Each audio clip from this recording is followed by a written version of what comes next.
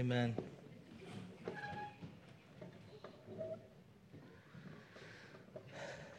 Well, good morning. How's everybody doing this morning? Full? I am feeling the effects of way too much food this weekend. I have a feeling I'm not done.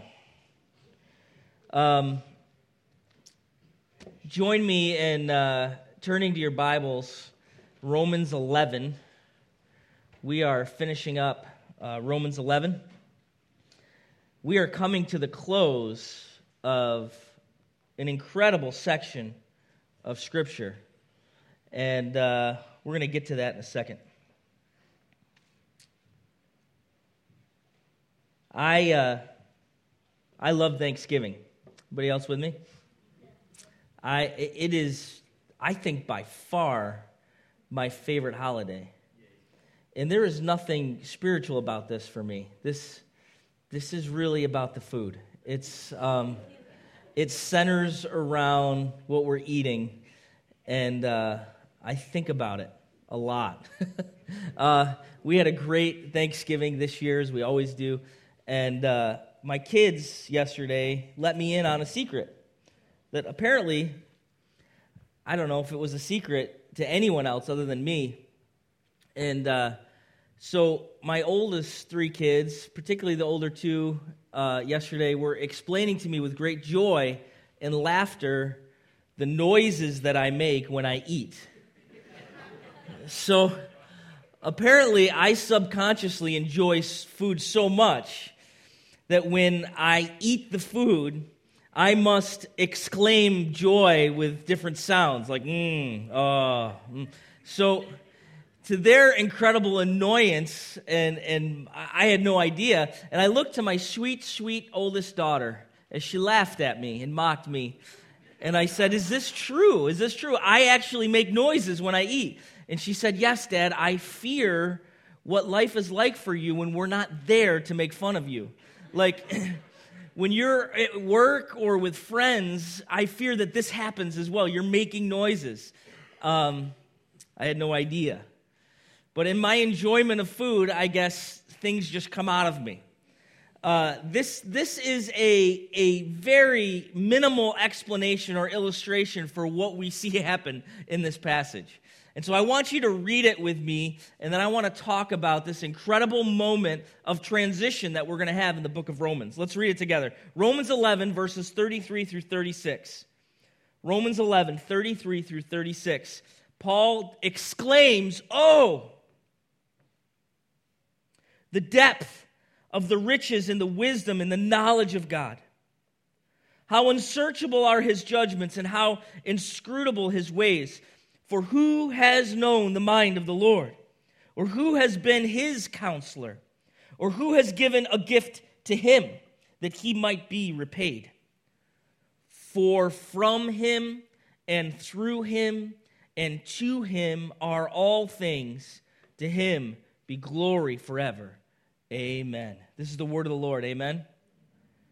So we see this incredible transition point. We're coming to the end of a incredible section of Scripture. We're coming to the end of Paul's argument that has been running from Romans 1 all the way through Romans 11, and really in particular Romans 8 through 11. He's making a particular argument. This is the pinnacle of Paul's really magnum opus. This is his great work. This is Paul's incredible laying out in the most detailed, incredible way the gospel of Jesus Christ from Romans 1 to 11.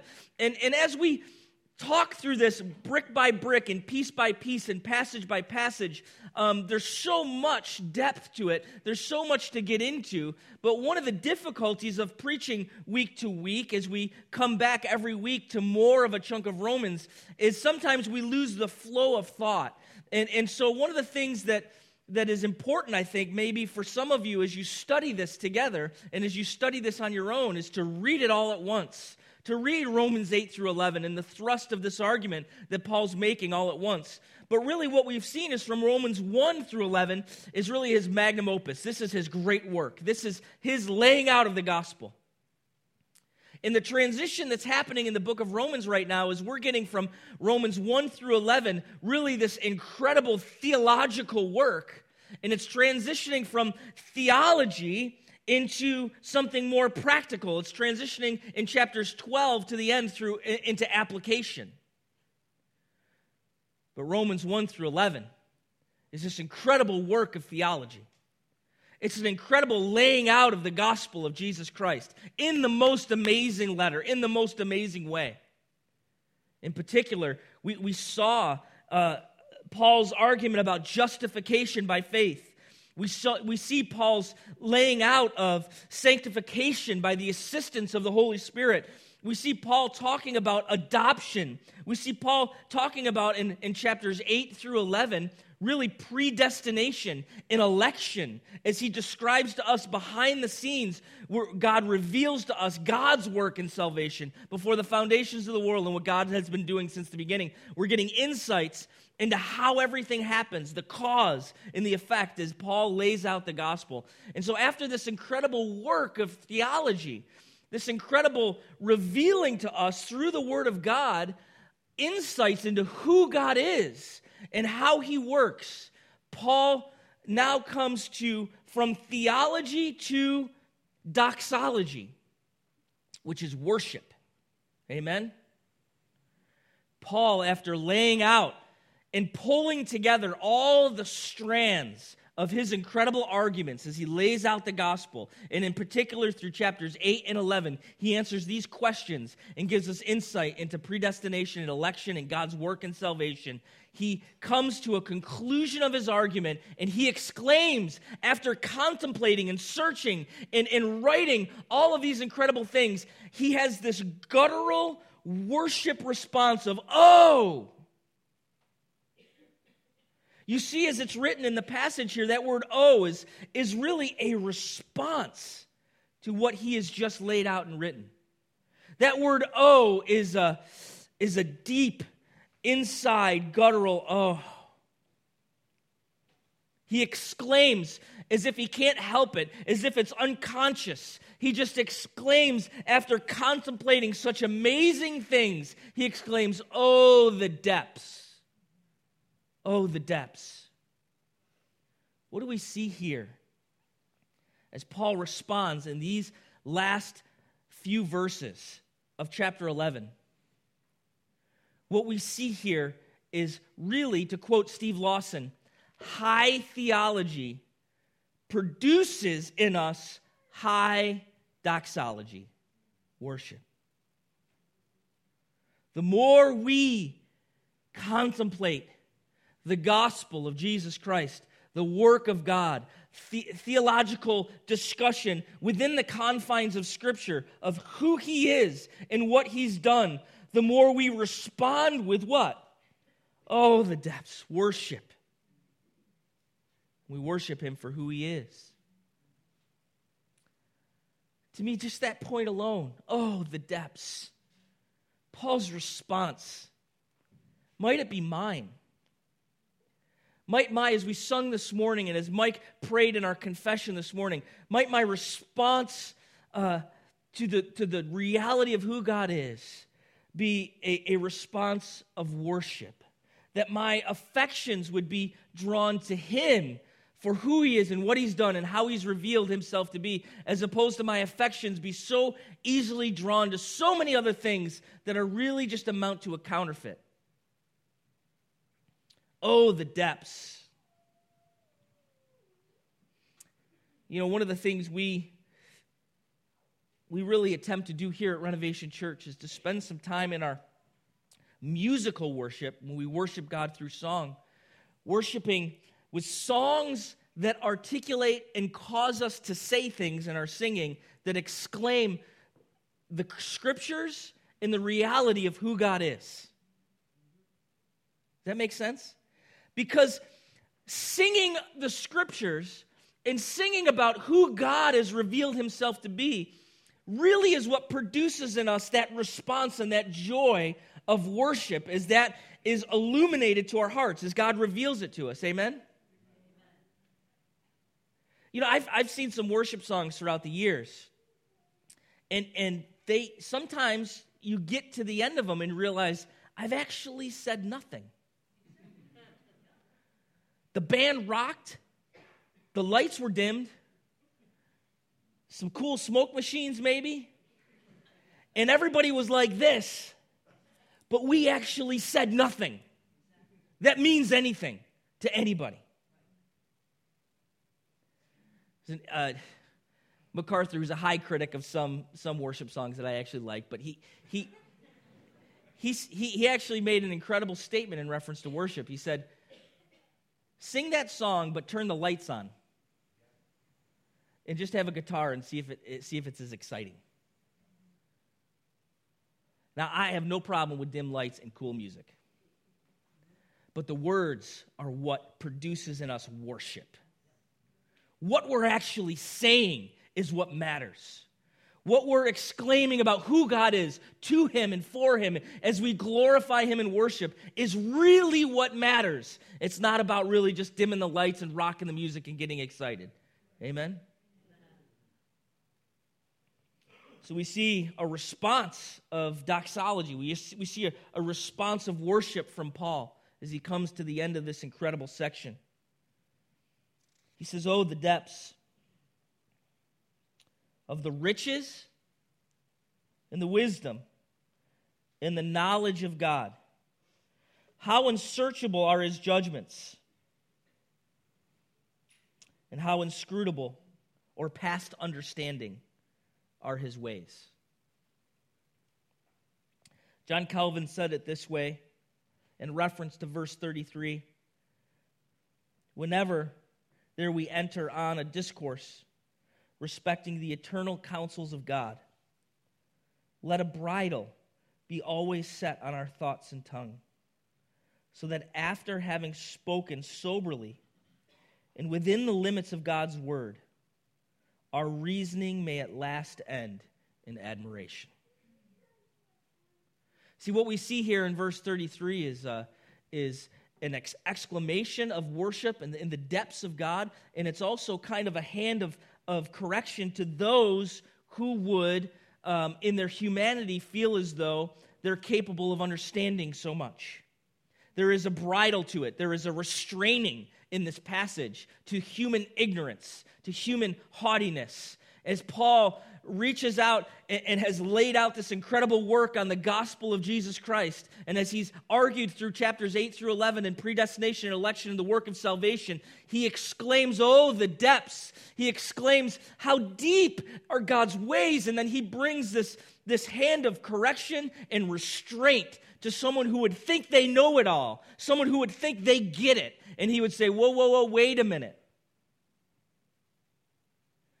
Wait a minute. It is so deep. It is beyond reaching those depths for us. It is so unsearchable. His riches and His wisdom and His knowledge. His judgments are unsearchable, lest you think God be unfair, as he argued earlier. Well, how could God do this? How could God choose? How could God make judgments? How could God work in the way that Paul has just described through these chapters? He's working, and he's saying, whoa, whoa, wait a minute. Oh, the depths. How unsearchable are His judgments. You human being, you mortal, do not have the brain. You don't have the reference. You don't have the capacity to understand why God would be making particular judgments one way or the other. How unsearchable are His judgments. This is really the greatest doxology in Scripture, as Paul is singing here a worship song to God. Oh, the depths of the riches and the wisdom and knowledge of God. He doesn't say the heights. He could have said the heights and it would have been true, but he declares the depths of it, where you can't get deep enough. It's foundational. It's underneath. And it's something we can't get to the bottom of it. We can't seek it out enough. And I love the caution here that Calvin in his commentary on Romans gives.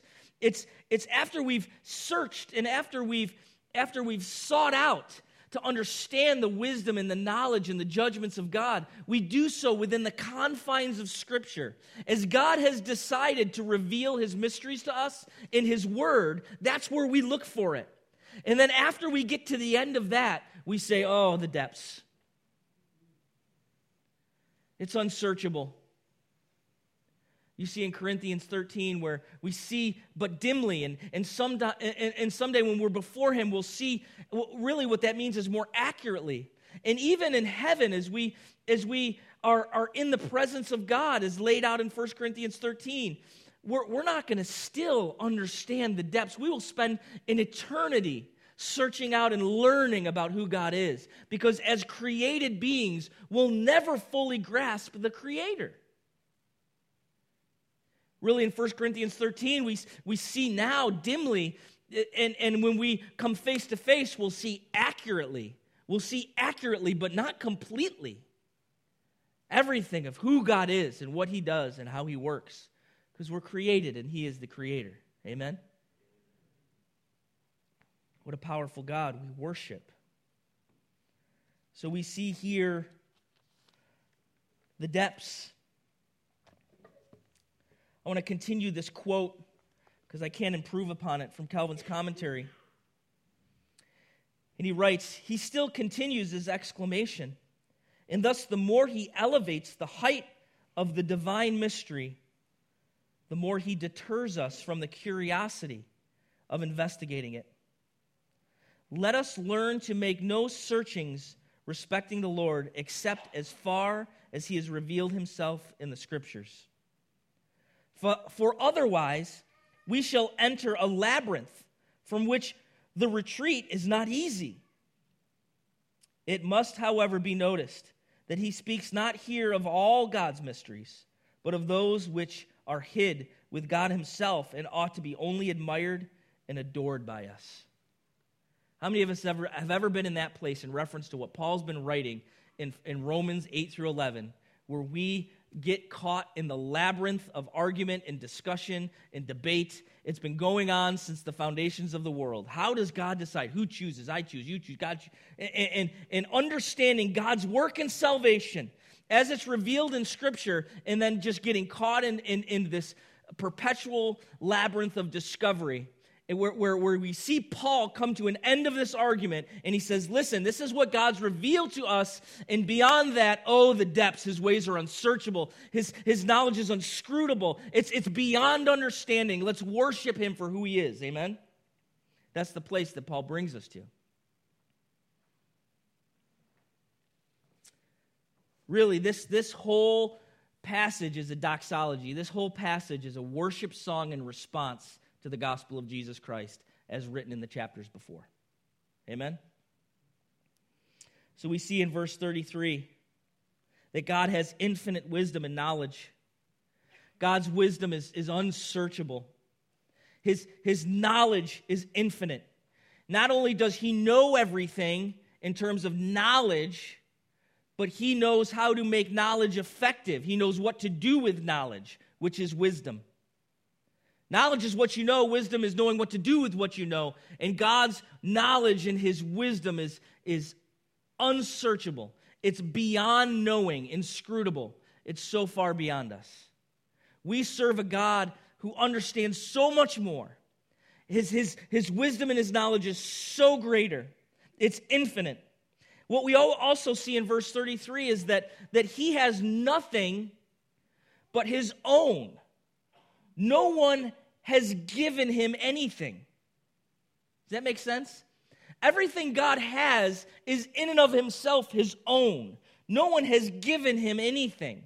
God hasn't looked through the caverns of time and learned anything from us. We have not taught him anything. We have not brought anything to the table. Everything God knows and his knowledge and his wisdom is eternal, and it's solely in him, and it hasn't been contributed to. Does that make sense? He is ultimate knowledge. He is ultimate wisdom. We have not brought anything to the table with our lives or our decisions or our works.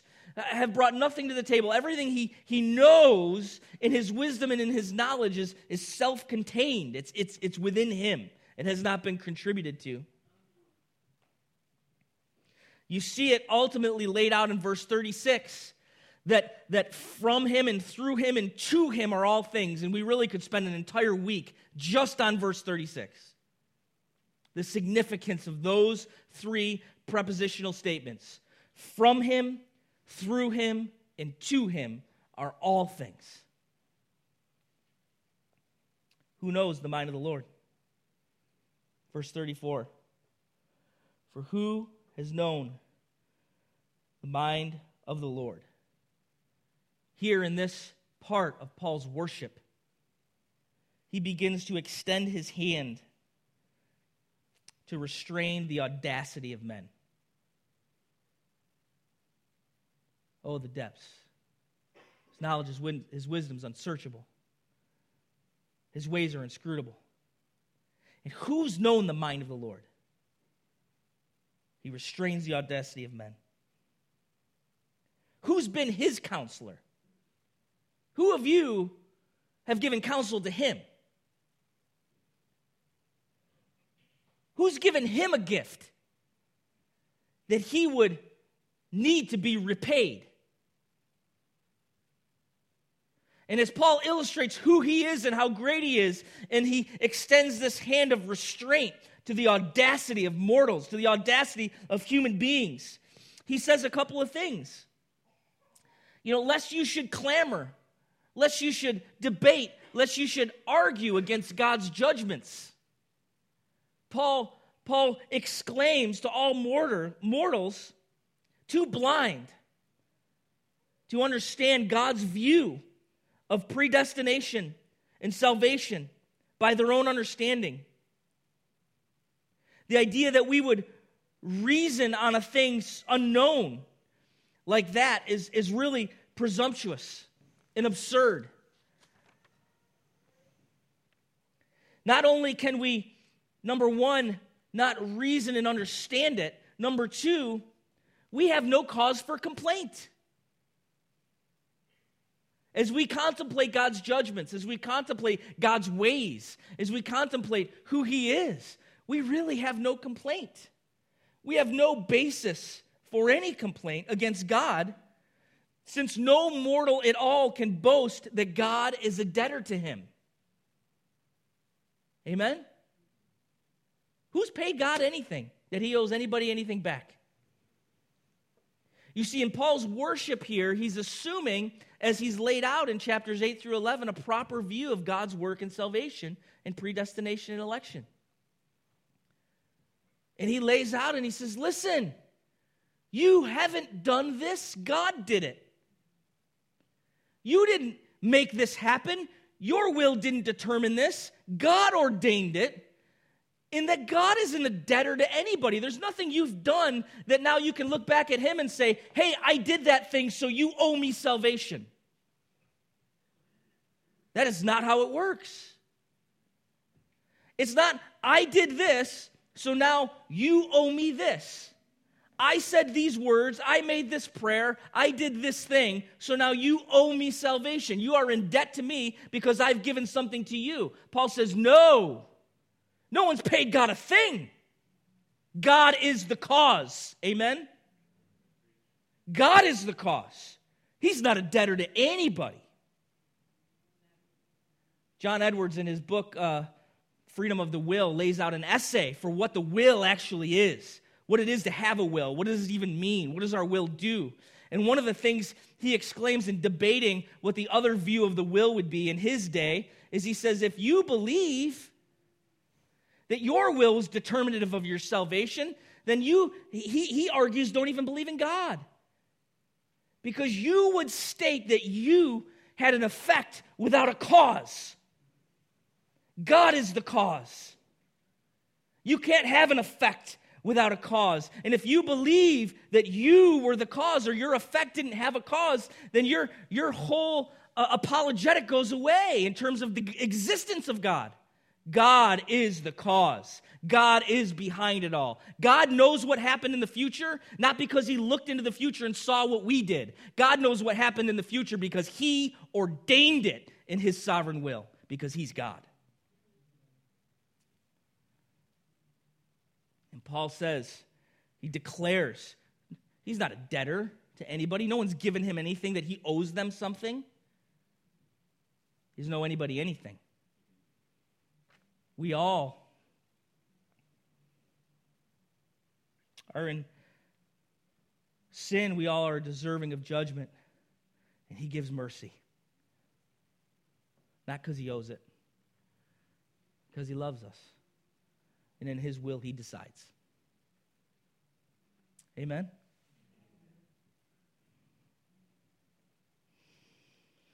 So we have no cause for complaint against God. No mortal can boast that God's a debtor to him. What's amazing is that we have this illumination that comes from God. That God, in his sovereignty and in his love, allows us to begin to grasp these things and to hear his word and to have some sort of understanding of who he is. We receive faith and examine the secrets of God because of the illumination of the Spirit of God as God moves in our hearts. We can't, by our own faculties, examine the secrets of God.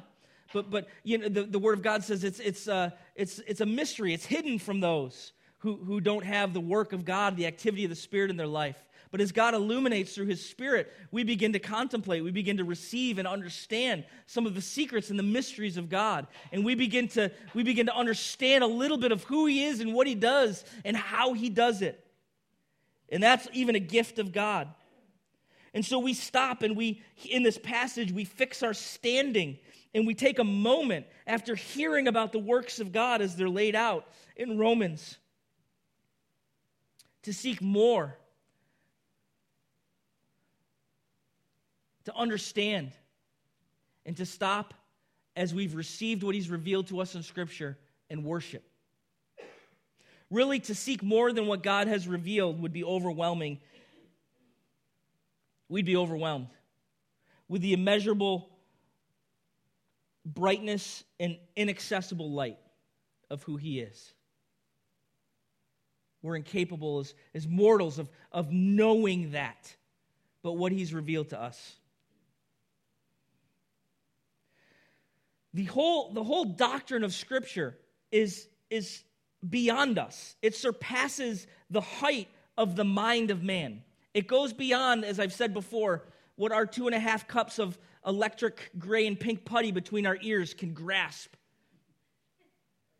Our brain does not have the capability to grasp beyond what God has revealed. Yet access to it's not closed against the faithful who reverently and soberly follow the Spirit of God as our guide as we read the Scriptures. Amen? What a gracious and wonderful God who allows us to know him. He allows us to know him. Think about that for a moment. God doesn't remain hidden from us. God could have, as many theists have believed throughout history, could have created and set the world in motion and taken off and hidden from us and not revealed himself to us. But we see through the Scriptures that God has invaded humanity and he has revealed to us who he is. We're gonna talk about it over the holidays through Christmas as we talk about the incarnation.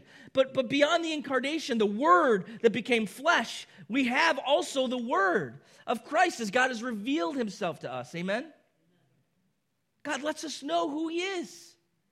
He's entered into our darkness and our dimness and our sinfulness, and he has made himself known, and he has illuminated to us realities of who he is. Why? Why would he do that? Why do we get to know who he is? So that we would respond with what?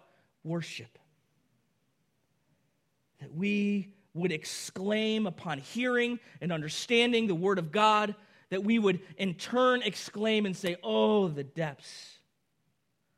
Oh, the depths. And worship him, not just as we sing here on Sundays, but with our lives. There is a response to this. Who's taught him? Who's his counselor? Of course, that's a rhetorical question. No one. He is the cause. He is under no obligation to anyone.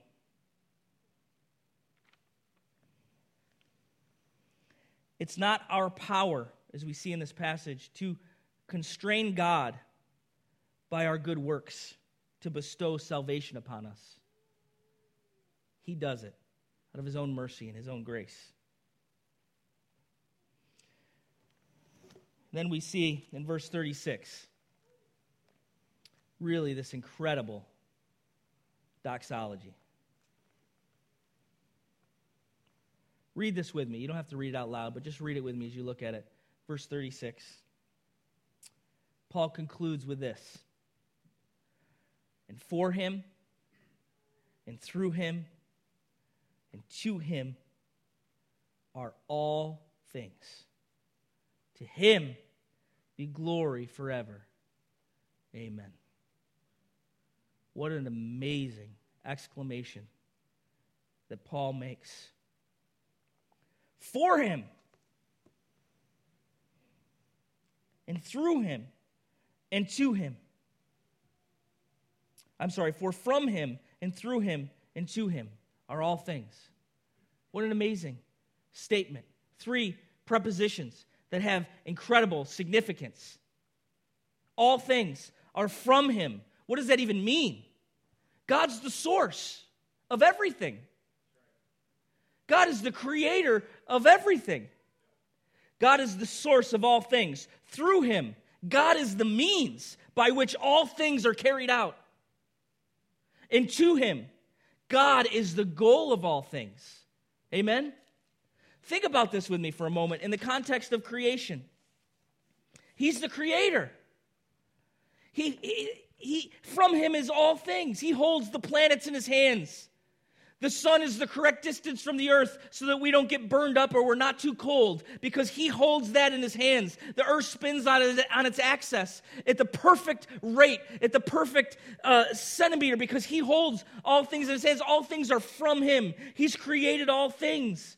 The earth's on its axis, the sun is in its place, gravity, thermodynamics, the realities of microbiology, every detail. As you look into the cell of every single train track of a cell that arrives, millions and billions of them at exactly the right time.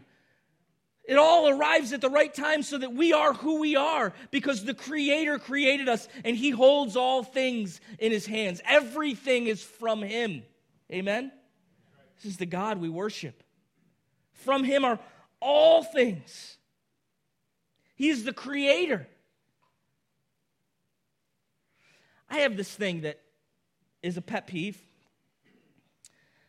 I will walk around my house, right, and realize as I look around my kitchen, the plates, the food, the forks, the drinks, the cups, I bought it all, right?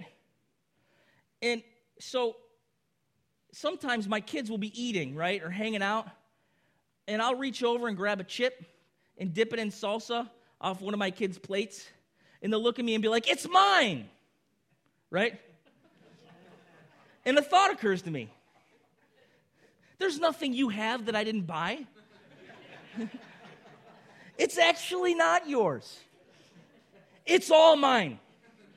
I could take this plate of food and eat the whole thing, and you got to go get another one. And the fact that you get to go get another one is because I bought it, right? On such a more grander scale, how could we make any charge or complaint against the Creator? How could we look up and say, "Why did you make me this way? Why am I in this situation? Why is life going? Why am I having such a hard time?" What we realize is every moment of our lives, every instance of everything that we experience is the great Creator painting a beautiful painting of creation and his entire plans on this universe that are so far beyond us. Does that make sense? And we look to a God who loves us, and we can trust him. You can say in the midst of subjective difficulty or even objective pain, you can look to God and say, God, I don't understand, but I stand firm on your word that I know this. You do. You understand. And you know what's going on. I was lost in the labyrinth of YouTube the other day. Anybody do that? Video, and then, oh, look at that next one. And then, oh, hey, look at that next one. And you can just YouTube, and all of a sudden you look up and it's dark out. Oh, my gosh, what happened? But I stumbled across a particular person from my childhood who I loved. It's the curly-haired painter dude. Does anybody remember this guy? Oh, I love him. And there was full episodes of the curly-haired painter dude on YouTube. And so I clicked on one, and he's like making happy little trees. And you remember this guy? Oh, look at that happy little tree over there. But one of the things that you recognize about watching an artist like him is he's making brushstrokes, and they make 0 sense, right? Like, what is he doing? That doesn't make sense there. And he's going so fast. He's making happy little things, and he's hitting brushstrokes. And at first, I can't see what he's making. It doesn't make any sense. It's beyond me. But in the mind of the artist, in the mind of the painter, he knows exactly what he's doing. He knows exactly why he's doing it. And he knows exactly why he's putting that stroke right there. And at the end, you see this incredible landscape with a river and rocks and mountains and trees and birds. And it's absolutely beautiful, right? God's ways are beyond us. You don't understand. I don't understand every brushstroke in my life. And we could ask the question, why, God? Why did you let that happen?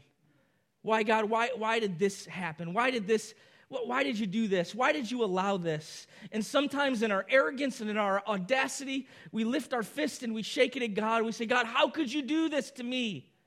And we forget the reality of who He is and who we are, and that God is a loving, sovereign God who knows exactly what He's doing. His ways are beyond our ways. His wisdom is knowledge. The depth of it is too deep for us to get to. But we can stand on Romans 8. We can stand on all these passages where we know that those who love Him and are called according to His purpose, that He is working it for good. And to His, what? Glory. The end of all of this, God's glorified. From Him, He's the creator. Through Him, folks, through Him, He, in the present time, everything is through Him. All things are through Him. They're from Him and they're through Him, meaning that providence and history is all written by God. He is the painter. He knows what He's doing. And to Him, everything we do is to Him. To glorify God should be the main goal of every Christian. Amen? The main thrust of the life, the trajectory of the life of every believer who knows Him should be to glorify Him. If you're someone who's in pursuit of knowledge and God grants you the ability to gain knowledge, you should sing all the sweeter as you get to know things and the reality of what God has created and what God's done. If God has blessed you with wealth and God has blessed you with success, it should be to what? The glory of God. And all the more, you should glorify God with what God has blessed you. If He's blessed you with the job that you've always wanted, that job is for what? To the glory of God, that He would be glorified in your work and what you do.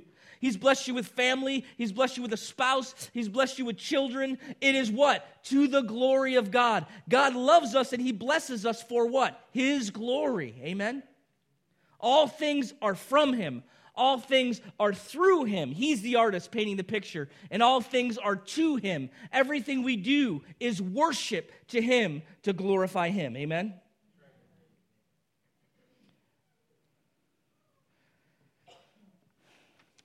Our goal is to make His name great. So what do we see at the close of chapter 11? High theology. Theology just means the study of God. High theology produces high doxology.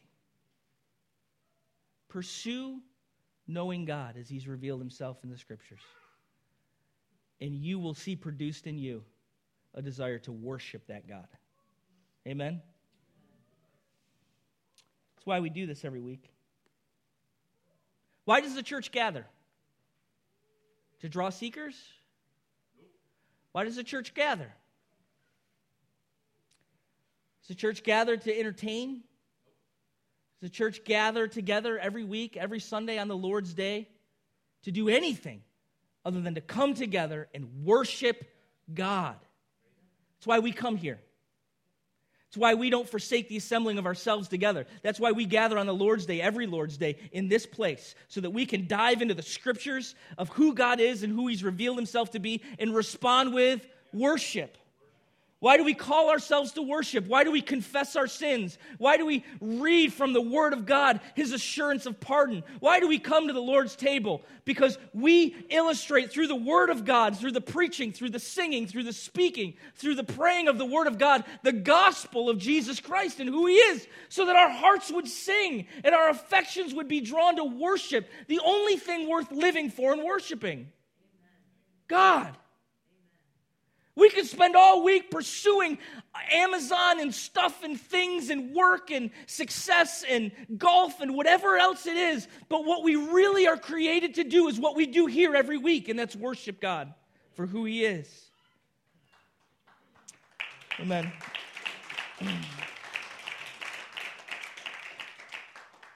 Let's make this the pursuit of our everyday. This doxology. To worship a God whose depths, who's unsearchable, who's inscrutable, who's so far beyond us, but who has revealed to us His gospel and His word. Amen? Let's pray. Lord, we just thank You for who You are, that You would even let us in on who You are, that we could know You, and that we could in turn worship You. As You're glorified in our worship, You still give to us because we take such joy in doing what we were created to do. Thank You, Lord, for the gospel. Thank You for who You are. Thank You for revealing what You do reveal to us, and help us to in turn worship You with everything we have. In Jesus' name, everybody said, amen.